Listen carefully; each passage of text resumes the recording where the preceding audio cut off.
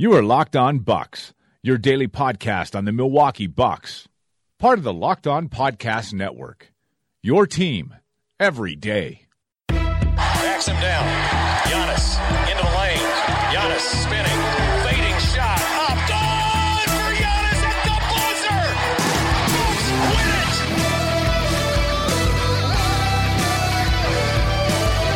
We may be young, but we believe on the future. Bucks win it. We may be young, but we believe on the future. Bucks win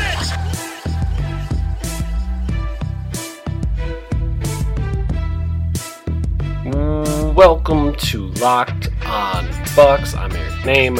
Joining me as always will be my good friend Frank Madden. And we were scheduled to give you the second part of our mailbag podcast, but tonight Brandon Jennings has gone off to such an extent not... I'm just kidding. That's not what we're going to talk about. We are going to have the second part of our mailbag here. This will be part 2 of 3. You heard part 1 yesterday. If you didn't, go back and listen to that. But that'll be part 1. Today is part 2. And tomorrow will be part 3. We'll do part 3. And then we'll tack on a little bit of a preview for Friday's game against the Raptors onto the end of that. So we will keep it rolling here on the mailbag for this week as we attempt to fill the days leading up to the Bucks' first game after the All-Star break. Without further ado, here's Frank. Going to another question. Let me just scroll down here.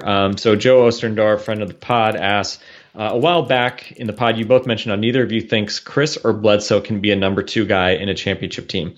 How many number 2 guys are there in the league? And what's the most realistic way the Bucks could get one? What are the odds that Jabari becomes one?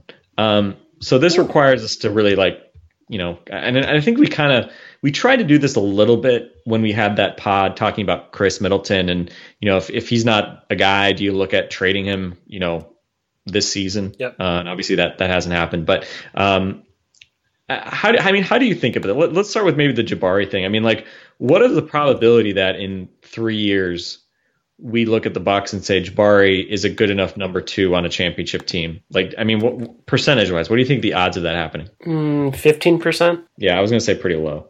Because, and I should say, I think the chances of him being a number 2 in general in a greater league landscape might be closer to 25%. But in Milwaukee specifically, I think it's 15%. Just because with Giannis around, I think it's difficult to get the reps necessary to get that good at it. And I think it's difficult. And I know Zach Lowe's written about it, and we've talked about it. Giannis and Jabari can play together, but I don't know that you're maximizing Jabari if he's playing with Giannis, if that makes any sense. They can play together, but I don't know that you're maximizing it. So I would say the chances he becomes a number 2 are about 15%. But if he was able to choose any team in the league, I think it might be closer to 25%. Yeah, I think I might agree with that. It is tough. And the way I think about it a little bit is, I think you started with how many number 1s are there? And to me, it's how many guys are good enough that they could be the best player on a championship team. And to me, if we're going to look over the next few years, I think the only guys that I really would put in that category would be obviously LeBron, obviously KD, Curry, which obviously this is the frustrating part. Curry and KD play on the same team. Yep. So they're the only team that has, I would say 2 number 1s. So Curry, KD, LeBron. I think Giannis, maybe not this year, but I think in the next couple of years he'll ascend to that level. And then beyond that, I want to say Anthony Davis is good enough, but it's they never get. He just hasn't had the supporting cast, or maybe it's just that maybe he just is more of a numbers guy who just doesn't really get you to that level. Because I think both Anthony Davis and Karl Anthony Towns are guys that seem like they could eventually get you there, but right now, especially Towns with his defense, Towns is a number 2 for the Wolves, who are good, right? Yep. But they're not championship quality contending, so it's hard to say that Towns is on the verge of becoming a number 1 on a championship team when he's a number 2 on a non-championship team. So it's a really limited. I mean, it's like a half dozen guys. I mean, like Westbrook. I mean, I think at this point, I mean, Westbrook's not getting younger. He's not one of those guys. Yeah, I would have said Chris Paul 5 years ago. Yeah. So it's really tough. I mean, Kyrie Irving is not one of those guys. Nope. Like when I listen to like Simmons talk about like Kyrie, like, oh, he's proven he can have his own team. It's like, well, but like the Celtics, like, I don't think Kyrie is that different of a player now, right? I mean, from what he was when he was a great number two, who was good enough as a number two with LeBron, right? And Jason Tatum ain't LeBron. So yeah, I mean, I think there's only like these 5 or 6 number ones. And so you end up with a lot of number two type guys, right? And, you know, if you look at, you know, pick your favorite sort of advanced metric for, you know, whatever. I think if you kind of look at that, you know, if you have one of those number one guys, then I don't know, maybe there are like 15 to 20 guys that could be number twos, you know, depending on fit. I think one of the hard parts is, you know, how do you go about acquiring one of those guys? One of the big issues is to get to the point where you are one of those capable number twos is you generally have to be old enough to have proven yourself to be good enough, right? Yep. And that's the hard part. You know, the curse of Giannis being so young is that, you know, you have to figure out like, well, how old are the players that you're going to want to be willing to roll the dice on, right? I mean, this is one of the things that people argue about Bledsoe. Bledsoe just turned 28 this year. Is he too old, right? Yep. That's a challenge. Middleton, I would say, is not too old at 26. But, you know, again, it's unless you're drafting, right? Unless you can figure out how to get that Nets pick, right? I mean, to me, that's, you know, I think if I was saying in the abstract, how do you get that number two? That might be the best way to do it is you cash in some of these guys now to try to get lottery picks. And that's not going to be something that I don't think the front office of the Bucks is really fired up to do, because it means that you're probably going to be trading in wins that you could have now. Yep. But if you want to try a true number two, either you cash in those assets, you cash in, you know, Middleton or some combination of other guys for, you know, some kind of lottery pick, which is hard too, because most teams with lottery picks want lottery picks. They don't want 27, 28-year-old guys. Yeah. And then the other issue, which is why obviously the Cavs have been so unique in that they actually are, you know, have a different timeline than most lottery teams. And then, you know, or you trade Chris Middleton and Eric Bledsoe for, I don't know, pick a guy, right? Yep. And I don't know. I mean, we talked obviously about trading Middleton for guys early this year. We talked obviously a lot about Kyrie, and I think there were reasonable questions about even Kyrie, right? Just because you'd have to give up so much to get him. I mean, are there any guys that you look at and say, there's one? Who's that? His GM just got fired, or he's going to get fired at the end of the year. He's plays for the team owned by Michael Jordan, who notoriously has not been great in that role. I think Kemba Walker. He's 27 this year, so 28 next year. He's probably on the edge of being the guy. I think he's proven enough that he can definitely be a 2. And just kind of looking through the list, like as you're trying to think, Karl Anthony Towns. So I'm just going to go through just a general idea. Karl Anthony Towns, no. The Wolves would never trade him. Jimmy Butler, no. Maybe Damian Lillard, but I don't think Portland would trade him. Maybe they trade McCollum instead of him, but I don't think they're open to that. LaMarcus Aldridge, I'm not interested. Andre Drummond, I don't think I'm interested. Like he's not a fit with Giannis at all. DeMar DeRozan's not getting traded. Westbrook's not getting traded. I mean, I wouldn't want DeMar DeRozan with Giannis wouldn't work anyway, really. Totally right? agree. I mean, like I know there was some debate, like, Middleton versus DeRozan, because I know SI has rated Middleton higher in their preseason player rankings. I mean, we can argue. I mean, DeRozan is in sort of abstract. If you were starting a team, I can understand the argument that DeRozan is just a better player and you could build an offense around him more easily. But like for this Bucks team with Giannis, I mean, I wouldn't want DeRozan on this team, to be honest. Totally agree. I'd much rather have Middleton. So that gets us to Russ Westbrook not getting traded. Chris Paul not getting traded. Paul George, maybe. But I don't think the Bucks are going to have the free agent money to go after him. I don't think Milwaukee's enough of a draw. Kyle Lowry, maybe he's old enough. But is he too old? He's 31 years old. He's too old. Nikola Jokic, Denver's not trading him. Walker's someone I mentioned. Victor Oladipo, he's not getting traded. Bradley Beal, I don't think the Wizards are going to be trading him. Kevin Love maybe is an interesting one, but I don't think he's a particularly good fit with Giannis. No. McCollum, maybe if Portland goes awry, like if that kind of gets shaken up there. Klay Thompson has said on the record that he will sign for less to stay with the Warriors, which I think is a smart business decision. Blake Griffin, you can't trade for him because he's too much money. He's not a good fit with Giannis. Porzingis, maybe there's a lottery ticket there. I'm struggling to think of anyone else that I kind of view in that 2 range. So we kind of just ran through a bunch of them, and I don't think there's a lot out there. So, I mean, that's kind of the problem, is trying to figure that out. And to me, with a number 2, with Giannis Antetokounmpo, there is literally one skill that I circle, and I don't care about anything else. Can you shoot off the dribble? Period.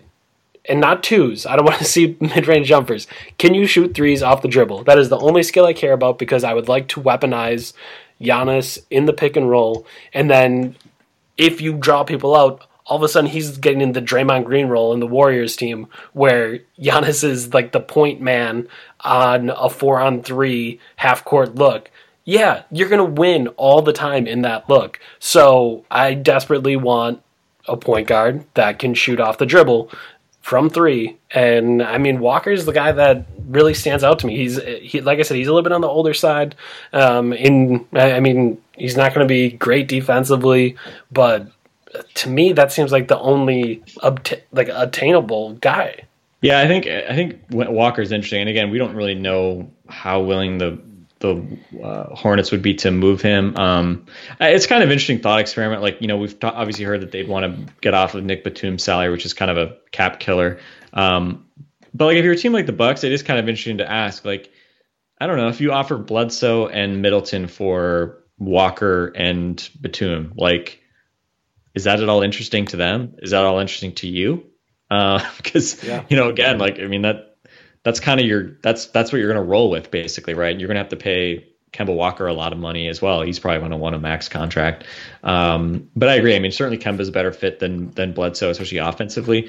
I think defensively, again, like you said, not so much the case. I mean, if people are curious, if you look at RPM on ESPN, there's also RPM wins, which is basically just takes the RPM stat and kind of turns it into a like wins created sort of type stat.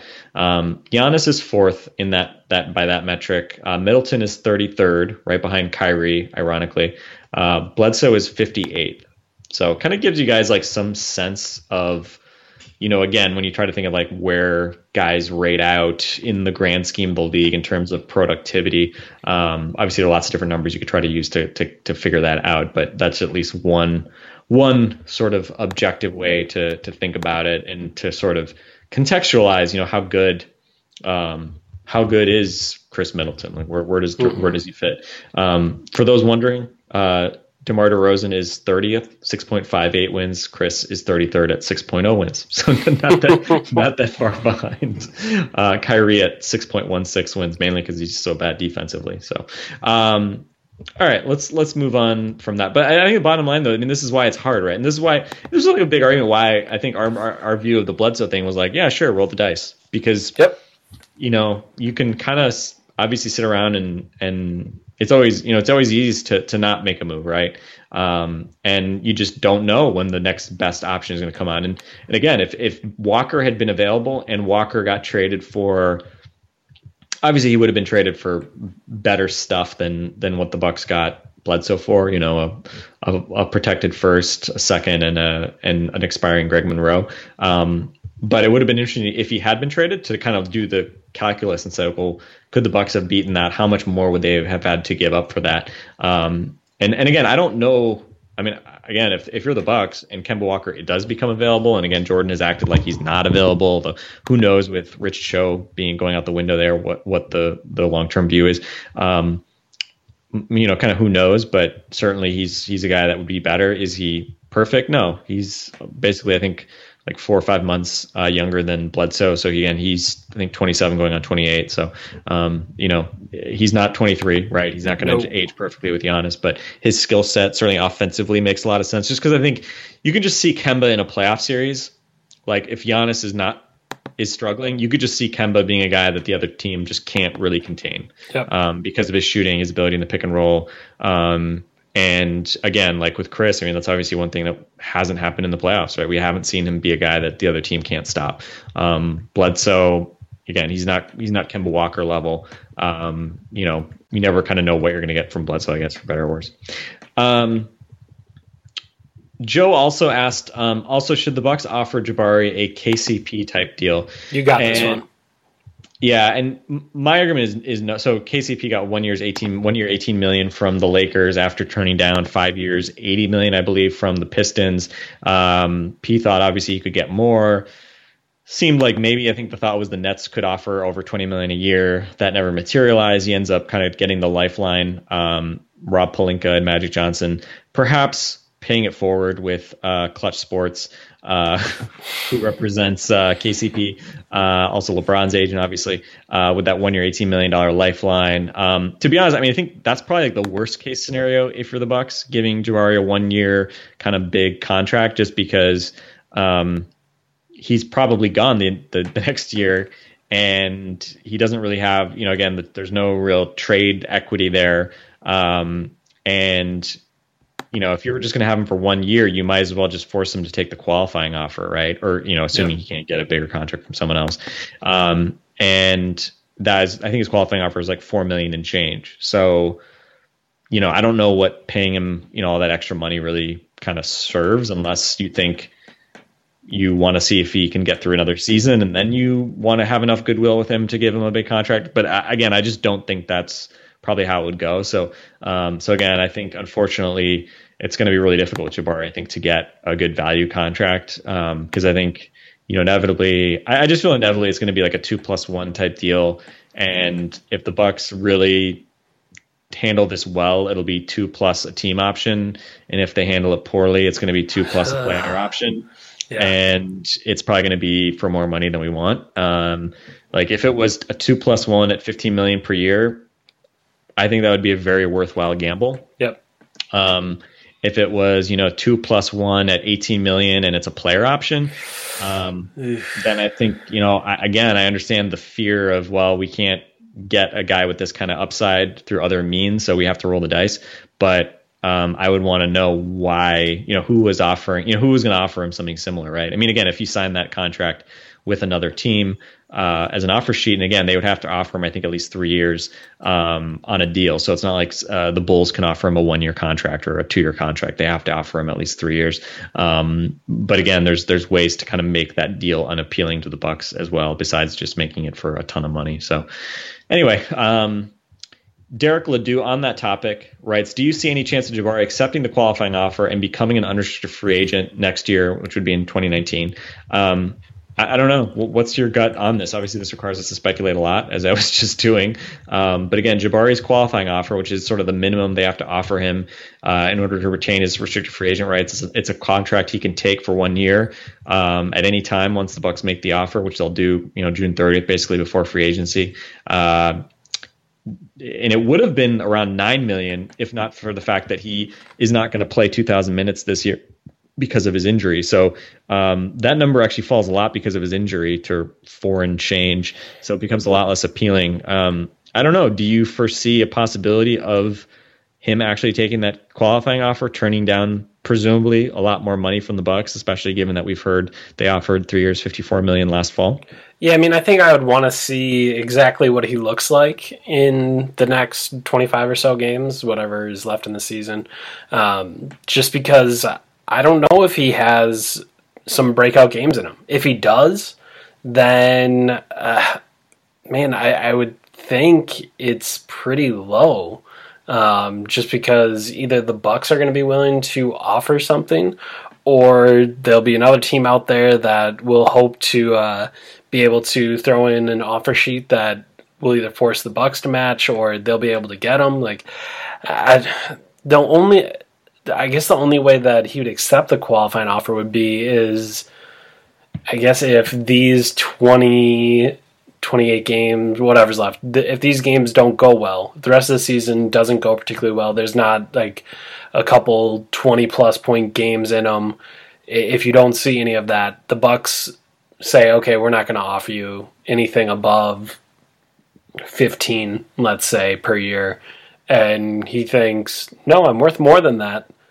That would be where he would just accept a qualifying offer, right? Like, I can't imagine any other way we get there. And I don't know how likely I see us getting there. I think he does have some of those games in him. I think he does have some moments where he would be able to showcase his abilities and his skills. So I would say it's unlikely, maybe like a 10 or 15% chance, but also we don't really know anything about what this free agency period is going to look like. Obviously, we've talked about how there's not a ton of money out there, so maybe this will be a market that dries up and a market where Jabari will have to either accept that or take the qualifying offer, but I think it feels pretty unlikely. What do you think?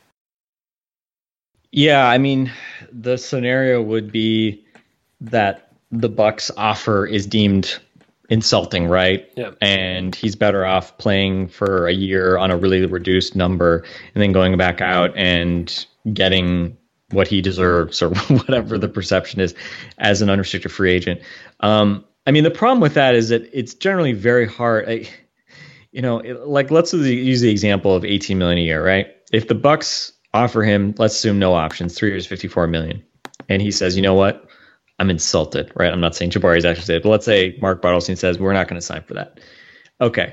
You're going to take $4 million next year. You're going to risk that he has another terrible injury or, whatever could happen that would basically mean that he can't go out and get a comparable contract. And again, not just $18 million a year, but if you do the math on it, right? Like if he takes $4 million next year, turns down 18, he just lost $14 million, right? Yeah. So he's going to have to go out and get all that money back in whatever improved deal he finds the year after. So, you'd have to get then 2 years, $25 million a season just to break even over that 3 years because you only took 4 the previous year. And $25 million is basically a max contract. So basically the bet would be that, well, if I'm an unrestricted free agent next year, then I'm going to get a max. And I just don't know if there's going to be a market for that. That's a gamble. That's quite a gamble. That's quite a gamble, especially given, it's one thing if you're Kevin Durant or LeBron James and you've already had, $100 million in career earnings and you have your, massive shoe contract and, you're just going to play on 1+1 contracts and just, take on that risk. It's another thing if you're a guy who, again, Jabari has made, good money. It's not like Jabari has, been playing on minimum, level salaries these last couple of years. I mean, he's going to make almost $7 million this year. But again, I mean, like you turned down $50 million. I mean, that's life altering. Never have to, do anything ever again. All your family for the next 3 generations is probably taken care of if you manage it well. Yep. Versus who knows, right? So long story short, I think it is very unlikely that he would take the qualifying offer. But again, egos come into play here. And again, you never know. I mean, if he is insulted by whatever the Bucks offer, then maybe they would want to take the qualifying offer just because he wants to get out, force his way out, not take a 3-year deal. That's obviously the risk. I mean, I think the upside is, well, I mean, we can already kind of read into this, right? I mean, again, we talked about it. If they offered 3 years, 54 last fall, I mean, the financial situation has changed a little bit with the Bledsoe deal. They have less flexibility, but are they really going to offer less money now if he goes through the rest of the season okay and looks more or less like you'd expect, especially given what we've seen from early? I would assume they're not going to offer less. So to be honest, I mean, man, that would be really hard to turn down $54 million over 3 years to take 4 instead, right? I mean, it doesn't seem like he was so insulted by the 3 years, 54 last fall. So yeah, I think it'd be very unlikely. But again, is another team going to swoop in and offer him some massive deal? I'm not sure of that either, because other teams are going to see the same risks that we do. And, again, the Hawks and Bulls are going to have very high draft picks. Maybe they draft players that make Jabari somewhat redundant. The Bulls already have obviously Lauri Markkanen, who they've been treating more as a 4 so far. If they draft Luka Doncic or something like that, how does Jabari fit into that lineup? I don't know. They also have Zach LaVine, who's also sort of an offense first guy coming off an ACL tear that they're presumably going to hand a ton of money to. What kind of appetite is there? So I think it's really interesting, but I think the biggest problem, to be honest, is that Andrew Wiggins contract. Andrew Wiggins, who has been very disappointing this year, has gotten worse statistically by a long shot this year, is nowhere near a max contract player, but got that 5-year, $148 million designated player deal last fall. And he doesn't deserve it, but every guy, Aaron Gordon's agent, Jabari's agent, everybody's going to point to that and say, well, my guy's at least as good as Andrew Wiggins. Yep. Why don't you give him that? And it's like, well, if every GM walks off a cliff, are we going to do that? Yep. So that's really difficult. But I would say the odds are very low because, again, the qualifying offer is nobody wins with a qualifying offer. Let me say that. It is a bad scenario for everybody because the player is taking on a lot of risk and getting less money than he otherwise could get, and the team is basically throwing in the towel on the player and having to acknowledge that guy's probably going to leave for nothing, right? Which is never a good scenario. And that, again, but it happens very rarely. Greg Monroe might be one of the few guys who could have signed a really big contract and didn't bet on himself, and it worked out. He was able to leave Detroit, which is a place that didn't seem to make sense for him. And obviously, we can argue whether he really got what he needed in Milwaukee, but he got $51 million in that 3-year contract. So he obviously didn't sacrifice a lot. Next question. Michael Rose asked on the Jabari topic, if we don't want to match an offer, can we do a sign and trade with Jabari this summer? Yes, you could do a Jabari sign and trade. What I will say is, if you think about like the options at Jabari, I feel like inevitably with restricted free agents, like fans start talking on draft night about like, oh, what if you move Jabari for a lottery pick? Look, in theory, if there was, back channel stuff going on, could you in July make a trade for a lottery pick that just happened in a sign and trade for Jabari Parker? Yes, but there's no way on draft night you could commit to anything because again, not that tampering doesn't happen, but in theory, Jabari can't negotiate a new contract until July 1st to begin with the Bucks or anybody else. And so draft night in late June, you can't be, trading a player who doesn't have a contract, basically, is what it comes down to.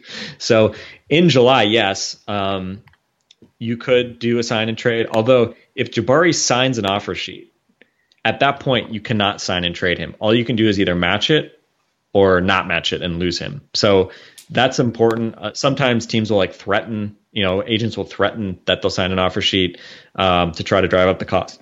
And, I guess in theory, maybe you could have a sign and trade, but I don't know. I'm trying to think. I mean, you really don't see teams give up real value for sign and trades of restricted. I mean, I'm just trying to the Joe Johnson trade when he went from Phoenix to Atlanta is probably the best example of a team getting a lot for a restricted free agent in a sign and trade. But more practically, what usually happens is the team that, wants to sign the other team's guy, they just throw him a lot of money and see if the other team bites, rather than give up a bunch of assets. I mean, why would you want to give up a bunch of assets in order to pay Jabari Parker $24 million a year or whatever, right? You'd much, if you're willing to pay him that much. Not sure that surprise you want to win. Yeah, that's first off, it's not something you want to win, and secondly, you don't want to give up assets for the right to do it. So, I would say a sign and trade is extremely unlikely as well, but it theoretically could happen. One kind of quick question, Jules Esquivias, I probably just mispronounced your name, Jules. He asked, do you think it's a good idea to add Thanasis Antetokounmpo, the talent, to our roster next season? Will it be good for the freak psycho to have his brother with him, or will the risk of needing to cut Thanasis be too dangerous a fire to play with? I would say yes to the latter. No, thank you. No, thank you. That is not. Yeah. You don't want to get into family politics. You don't want that. What was Derrick Rose's brother's name? Reggie Rose? Is that it? Like, you don't want a situation where brothers and families are getting involved there because, I mean, everyone's a little bit more emotional when it comes to their family. So, no, I would say no. I was going to jump back on one more Jabari question, sorry. Michael asked, if the Bucks decide one of Jabari, Chris, Bledsoe need to go this summer for cap reasons, which player contract would have the most trade value? We kind of already answered it. I think Chris would have the most trade value. Then I guess where do you think the other two? Is it Bledsoe and then Jabari last? Well, again, it's hard because Jabari doesn't have a contract, right? So then it has to be a sign and trade. And again, Jabari's value, I think, is a trade asset. And the problem is, he wasn't on the court for last year, so he had a contract, which, again, on a rookie deal, you have optionality as the team that would trade for him. That you can decide, do you want to max a deal, whatever, or match a contract, or whatever. So I don't even know. I don't know. Like, he's just a whole different type of thing in a lot of ways. Yeah. Because again, like so much of it depends on what you trade for. I mean, in the abstract, I guess I'd say Jabari. But again, it's kind of tough to value it. I mean, I think Bledsoe has some value. I don't think he has a lot of value, just because again, he's just a point guard.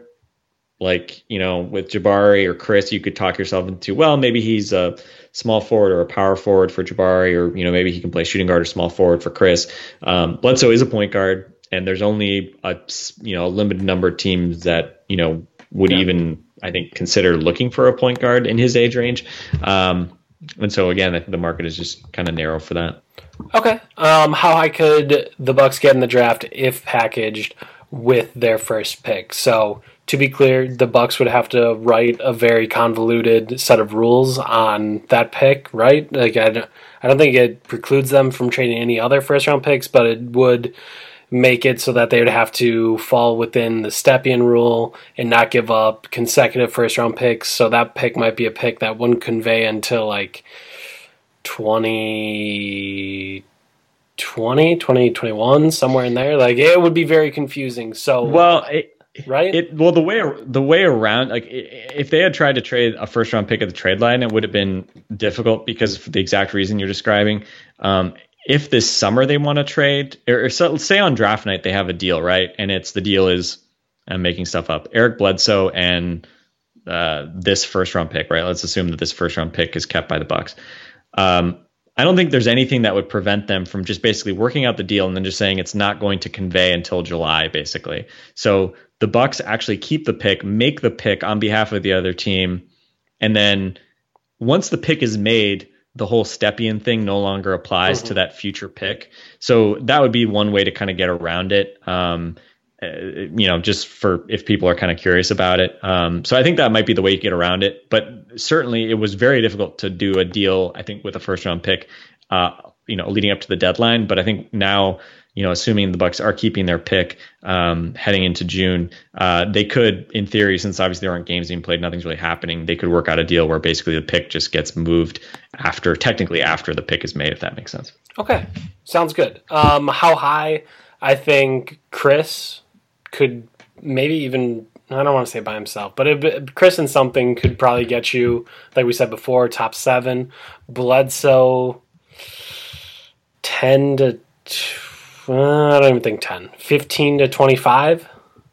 Do you think that would be accurate for Bledsoe's range? I don't even know. Well, I mean, look at it. Jeff Teague on an expiring contract a couple years ago got, what was it, the 14th pick or 13th pick that the Jazz got, or Jazz gave up in that deal. Basically, the Jazz gave up, I think, the 13th pick for George Hill, who was an expiring, and Jeff Teague left Atlanta, and Atlanta got that pick. So basically, George Hill and Jeff Teague essentially both were traded for each other and also for that pick, sort of. So I think I think Bledsoe's in that, certainly in that range of age and skill level. But again, it's really just about finding a team that would need him. I mean, as far as Middleton goes, I mean, I'll read off the top 10 here, Eric. So listen to these picks and tell me if any of these teams would actually want Chris Middleton. For their pick. Phoenix Suns, Atlanta Hawks. I'll add my commentary as we go. Hawks, no. Kings, No. Cavs, depending on where the pick is, maybe. Yeah. I guess. Right now they're slated at 4. I don't think they give up 4 for Chris Middleton unless you added a bunch of other stuff. Magic 5. I don't think the Magic give up that as much as John Hammond loves Chris Middleton. I don't think that happens. Bulls 6. No. Grizzlies 7. Grizzlies are actually interesting because I think the Grizzlies are going to try to be good next year. That said, I think the Grizzlies want to have a young player to pair with their veteran guys. It was weird to me that the Grizzlies were the team in the top 10 that were slated to pick Trae Young in this mock just because they have Mike Conley. They're paying $30 million a year. So it seems like a horrible fit if you're trying to compete with that existing roster. The Mavericks at 8. No. The Knicks at 9. I mean, I assume they shouldn't, but the Knicks are the Knicks, so who knows? And then the 76ers at 10. I mean, the 76ers certainly could use Chris Middleton. They have Bob Covington, obviously, but I think those guys could play together. And then, Hornets, Clippers at 12, Clippers again at 13, Bulls 14. I would say, I'm curious where Phoenix ends up, if they get screwed over in the lottery, but they can only get screwed over so badly. So, yeah, I mean, at some point they probably want to stop being bad, but I don't think they're going to willingly give up another shot in the lottery to do so. Memphis is interesting. Cleveland is interesting. Orlando, just because of the Hammond ties, and then Knicks and Sixers are probably interesting there. But yeah, overall, not really a ton of teams that somehow found their way into the lottery despite being good or wanting to be good. Yeah, I mean, in a weird way, I think your best chance would be the Cavs. If it looks like LeBron is going to return, and I don't think LeBron's going to let them know before July 1st. But again, if the Cavs end up a little lower in the lottery, maybe where they can't get a top 3 pick, let's say with that Nets pick, so it's not like maybe a super premium player that they get in the lottery or that they can get, and they think LeBron's coming back and they feel like, okay, we got LeBron for another couple of years or something like that, then I think you could see them be willing to make that move for a guy like Middleton or even Bledsoe, right? Because Bledsoe obviously has the Clutch Sports connection with LeBron, and as much as George Hill I think is a good fit for them. I mean, who knows, right? Like George Hill could play, I guess, some shooting guard. He could be your bench guy. I don't know. I mean, it's kind of hard to tell what the Cavs might do, but anyway, yeah, that's the thing, right? I mean, it's fine to say, in principle, Bledsoe should get you a top 20 pick or Middleton should get you a top 10 pick. Well, someone else want to give it up. Yeah, they're both expiring picks and expiring player contracts. And ultimately, you have to find a team that actually it makes sense for, which often is the hard part. All right, let's move to the rotation questions. I think that's what we have next. Yep. So Travis Schlepp asked, there's a growing group of Bucks fans who are convinced that Thon Maker should be playing at the 4 alongside a true center. Is that something the Bucks should consider? Can Thon even do that? Would that be beneficial at all for the team in its present state? No. No. I couldn't be any. I mean, I'm as adamant about this as I am about the Tony Snell somehow being Chris Middleton. No. Never. Thon Maker does not look like an NBA player right now. I understand that. But he doesn't look any more like an NBA player at the 4. The possibility he has to be an NBA player is at the 5. If you can get him to the point where he can hit threes consistently and he can move his feet on defense and be a plus there, that is where his value is. At the 5 and at the 5 only. At the 4, he gives you no value. It is not something that's interesting or unique. At the 4, league-wide, most of those guys can shoot. And a number of those guys can defend. And a number of those guys can shoot and defend. And you know what? Even some of them can play make. Like the guy that's on his team, Giannis Antetokounmpo. So in this, I guess in this fantasy, in this idea, I'm playing John Henson, Thon Maker, and Giannis Antetokounmpo at one time. That's the goal? That's what I'm supposed to be interested in? That sounds like a torture. That sounds like torture to me.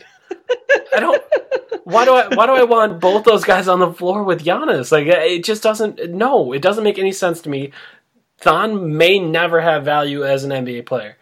if he is to have value as an NBA player, it is at the 5 and only at the 5.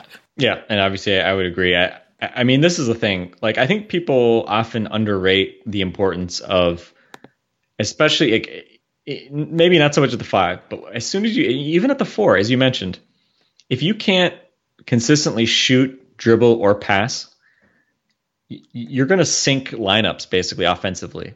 Like, if your 4-man can't do at least like one of those things really well, you make like a lot harder on yourself, right? I mean, we see lots of teams with more talented offensive 4-men than Thon, and because like they don't have consistent range, or they can't pass, whatever, it becomes harder. And I think, just as you're saying, in the modern NBA, Thon doesn't give you. I mean, Thon not being dominated inside by stronger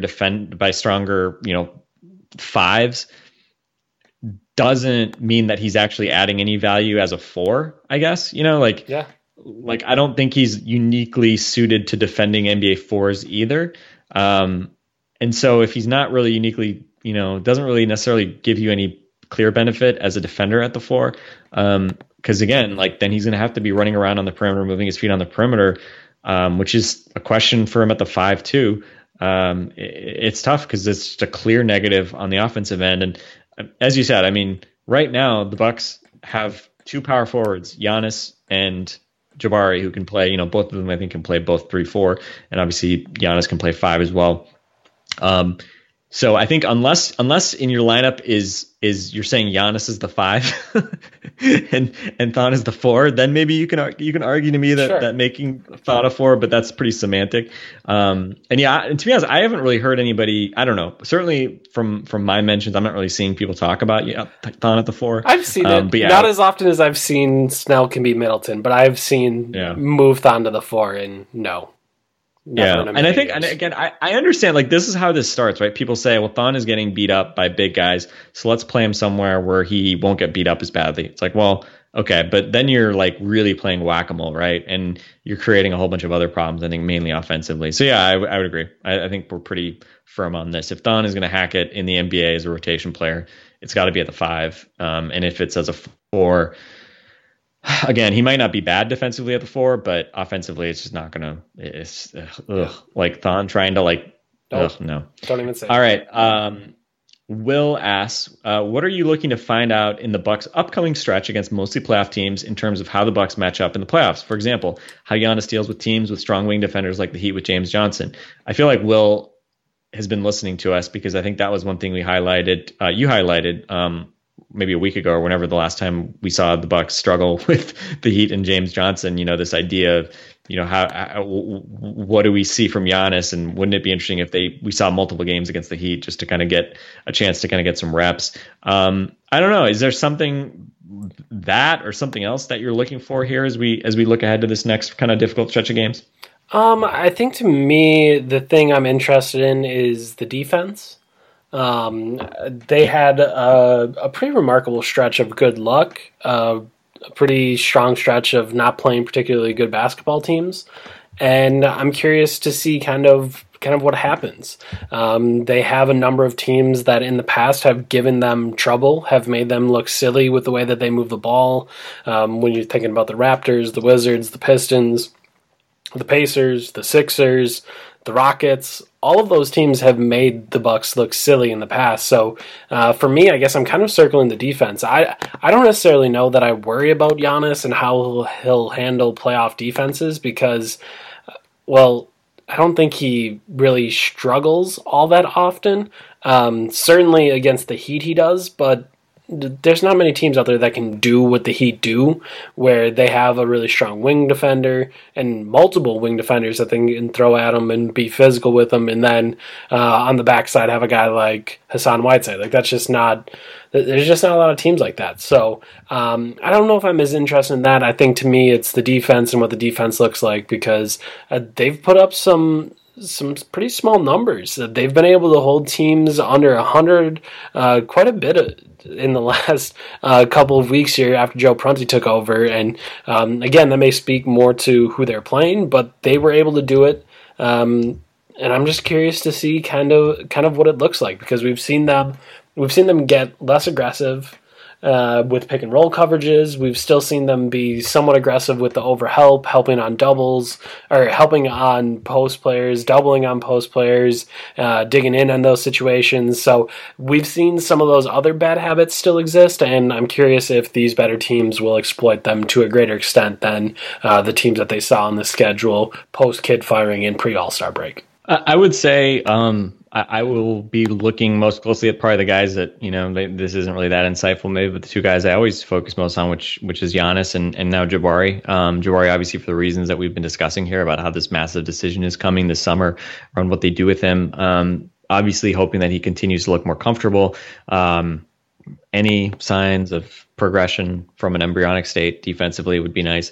Yeah. But more just looking kind of to see him getting more of that confidence physically and getting his rhythm back and hopefully having that be a weapon against good teams. The one team he really didn't provide any value against was Miami as well. And obviously against some of these lesser teams that maybe didn't have as much to match up with, he tended to actually get buckets. So hopefully we see some more of that against some of these good teams as well. Because, a team like the Raptors, what's the huge difference of the Raptors this year? It's their bench, right? It's their depth. They just have all these young guys who've been really nice pieces for them. And obviously if Jabari can, give you a more of a fighting chance with your second units against a team like the Raptors, that's important. And as far as Giannis goes, we mentioned the other day just the, concerns around Giannis's knee. And he, I think we'll talk about that the rest of this week here as well. Sort of some of the comments he made about, his knee and needing kind of next summer, looking forward to next summer to getting a chance to kind of really rest it and rehab it. But, again, the rest of this year, it's probably going to be a bit of a grind at times. And obviously you hope that this last week, not having any real NBA games, just having the All-Star game, you hope that hopefully Giannis can kind of come out of this break looking a bit, revitalized, refreshed, because, as we mentioned, February was not really a good month statistically for him by his high standards, or hasn't been. And obviously he ended it with a bang there right before the All-Star break against the Nuggets. And hopefully we see more of that Giannis rather than the guy that, again, kind of was settling for a lot of jump shots and looking a little bit more limited. I mean, again, it's all relative, but not maybe being the same type of attacking Giannis that we saw, in all the previous months. So again, if Giannis is back to sort of his best, looking like obviously what we know of peak Giannis, and Jabari continues to make strides, I don't know. I'm not as worried about that stretch of games. Even if they don't have a great record in that, I think sort of the macro indicators for me are what is Giannis doing and what is Jabari doing, because those are kind of the big things. All right, that is going to be it for today. We do still have a number of questions left. You guys really flooded us with questions. We always do appreciate that. So we will get to all of those tomorrow. We'll wrap up the mailbag then. This has been part 2 of our mailbag. Part 3 comes tomorrow, so be sure to listen for that. For Frank Madden, I'm Eric Name. This has been Locked On Bucks. We will talk to you tomorrow.